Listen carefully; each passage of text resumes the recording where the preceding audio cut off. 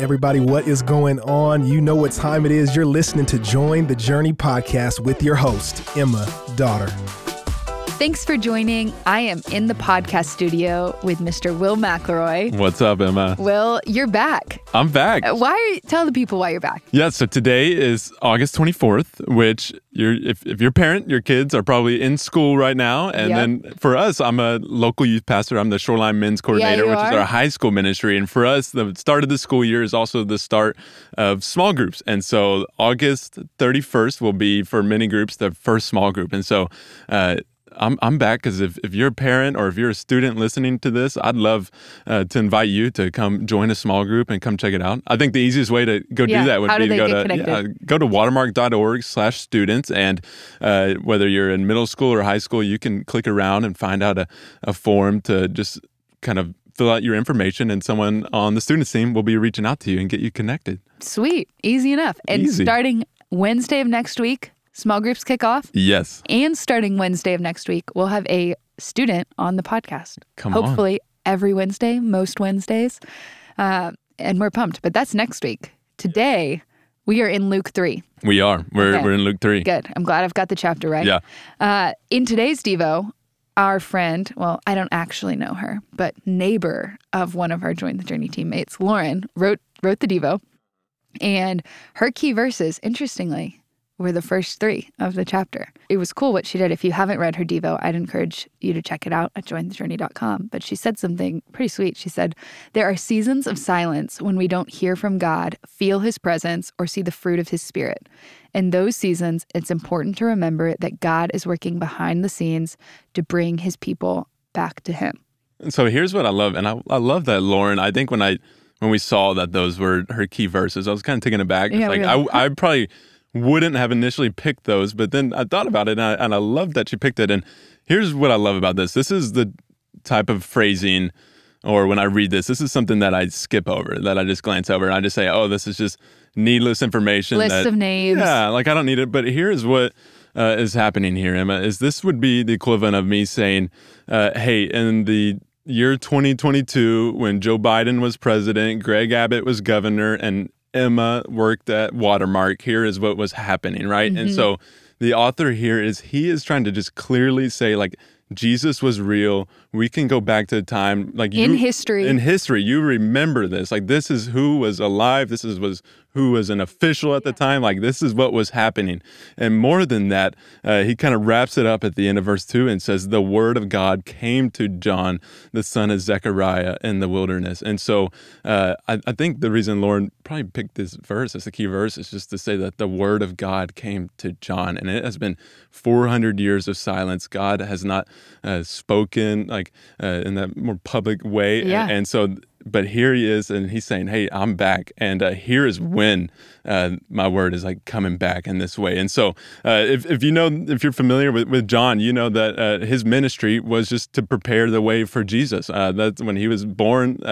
His parents knew that would be his ministry. So John grew up knowing that his whole purpose was to make God greater, to make Jesus greater, and to make himself lesser. And so that's what John is doing right here. He is just preparing the way. The rest of the chapter, it calls back to Isaiah and the voice of the one crying in the wilderness, prepare the way of the Lord, make his path straight. And then it even says, every valley shall be filled, and every mountain and hill shall be made low, and the crooked shall become straight.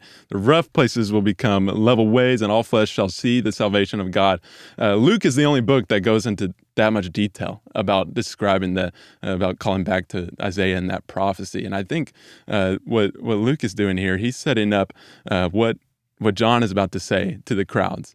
And that's going to be this. It's going to be that, hey, anyone can experience God's mercy. Anyone can experience the hope of salvation. Like, the pathway to Christ, the pathway to salvation is going to be made straight. The valleys will be filled. The mountains and hills will be made low. Like, you don't have to be a Jew. You don't have to be a Jew. You don't have to have grown up in the specific religious practice or heritage. Exactly. Yeah. And that's exactly right. And he even calls these crowds, which are filled with Jewish people, and he's saying, you brood of vipers, right? That's just a bold way to start to address anyone. And look, John was a weird guy, and so it makes sense that like he started out in just this bold way, but he calls them just a brood of vipers. Who warned you to flee from the wrath to come? And then so John, he starts out that way, which I think there's a few interesting notes here. Is one, when John was faced with the crowd, he didn't try to tickle the ears or try to make people like him. He instead just called them a brood of vipers, which these were people that were familiar with Genesis 3. Like when they heard a viper or when they were called a viper, they were related to that, offended, because they're like, man, you're calling us like we're people of the devil, right? Like we're snakes, we're slanderers, we're liars, we're deceitful. That's what you're calling us. And then another note that John makes is he calls them that like, hey, there's wrath to come. He's going to be saying there's wrath coming. And John's about to explain just some beauties from the gospel and about Christ. And I think that a note that we can learn here is this. You cannot share the gospel unless you also warn of the wrath to come. And so, okay, but what does that look like? That can be, people can think you're just saying, like, turn to Christ because you're going to go to hell. Yeah. How do you do that practically? Well, I think that I think practically you can look at what John is going to do here. He doesn't just warn them and scare them and fearmonger them, but instead you have to be truthful and just faithful to what John is saying. And he's saying, hey, you're aware of this, right? He says, really, he doesn't even need to tell him, because the way he phrases it, he says, who warned you to flee from the wrath to come? And so what he is saying, he's like, hey, you already know this is true. Like, I don't need to tell you this. And I think most people we interact with, they already know. They already know the mistakes they've made. We don't need to guilt shame They're them. aware of brokenness. They're aware of it. And so I think what you're getting at, Emma, is that we don't need to cause fear-mongering, right? And you don't need to pull these tricks and say, like, hey, believe in Christ so you can avoid hell. Like, that is the wrong way to go about it. And that's not what John's doing. What he's doing is saying, you already know this. In fact, he's kind of shocked and amazed. He's like, you know this because God has revealed it to you, I think is what he's getting at, because I didn't tell you. No one really explicitly told you. God must have revealed it to you, is what I think he's implying here with that question of who warned you of the wrath to come. Then he goes on to just say from there, in verse 8, we see that he says, and do not begin to say to yourselves, this is kind of maybe my last note from this little paragraph, is do not begin to say to yourselves, we have Abraham as our father. For I tell you, God is able from these stones to raise up children for Abraham. And what I love about this, and this goes back to that prophecy in Isaiah of just John making the way, just making it level, and showing how it's going to be made level through Christ, is he's saying, look, you guys, y'all think you're better because of your ancestry, because of what you were born into, but you're not. And here's why you're not. And it's not because God is not going to be faithful to his promises. God promised to be faithful to the sons of Abraham. And he's saying there will always be sons of Abraham. God will be faithful to them. But here's the thing. God doesn't need you to be faithful. He doesn't need you to fulfill his promises. Why? Because he could turn these very rocks into ancestors of Abraham if he needed to in order to fulfill his promises. Yeah. And so John is saying, hey, even now the axe is laid down at the root of the trees. Every tree, therefore, that does not bear good fruit is cut down and thrown into the fire. And again, he's not fear-mongering here, but he's just saying the reality of it is that, say, hey, you have relied on your ancestry, where you've come from, and he's saying that's meaningless. That's meaningless before God.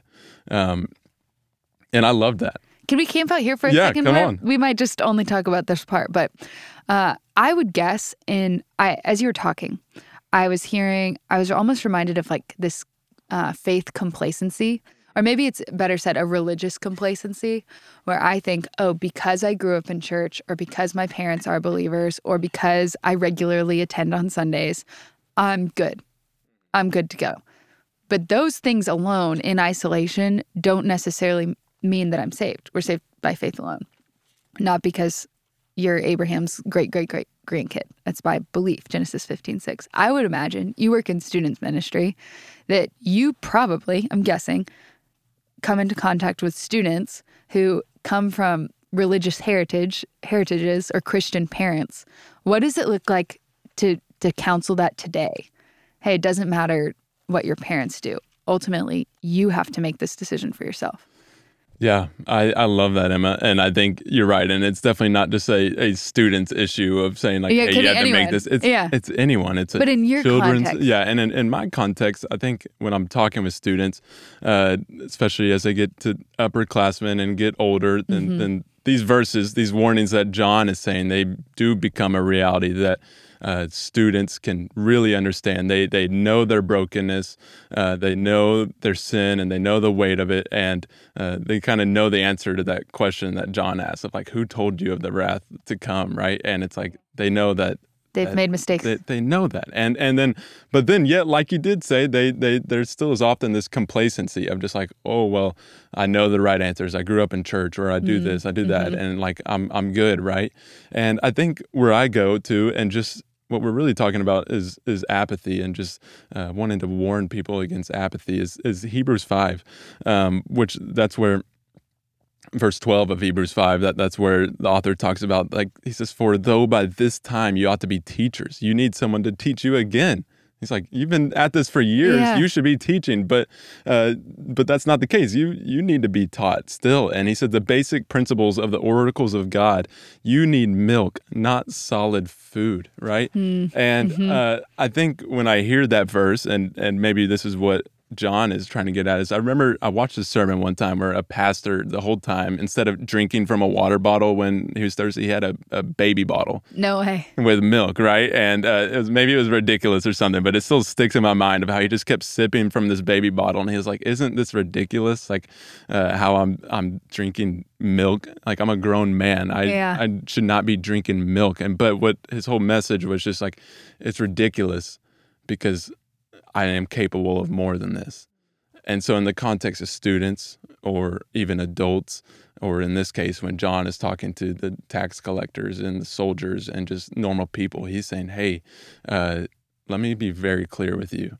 You are called to more than what you are. You can excel still more in your life. And then that's what we see in the rest of the chapters as the tax collectors and the soldiers and everyone, as they say, what should we do? What should we do? And he says, you should do this. You should do this. Let me be as clear as I can with you. And so I hope, did that answer your question? Yeah, no, that was super good. I think that was really helpful. Any final points of application you'd leave us with from that portion or the rest of the chapter? Yeah, I think final points of application, and just following up from what he said there, would be in verses 10 to 14, where the crowds ask him, what should we do? The tax collectors ask him, what should we do? And then John gives a specific answer to each people group, to each profession. And so I think a point of application would be if John were to be before you right now, and if you were to ask him, what should I do? What should Will do? Or what should Emma do? What would John say? Because John he'd give it to you clearly. He'd shoot you straight. And so be honest with yourself. Don't give some, wishy-washy answer of, he'd tell me to pray more or be just more faithful. But be honest with yourself, because John gave specific application here to all the people that asked him. It's awesome. Well, I'm going to sit with that question today. I think that's really helpful. Thank you for sharing, for jumping in.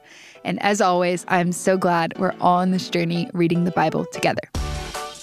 Hey, we want to thank you for listening, and we hope you enjoyed the episode. Did you know that you can help support Join the Journey by rating and reviewing this podcast? And if you're willing, we'd love it if you subscribe, because the more you download, the easier it will be for new friends to find the podcast.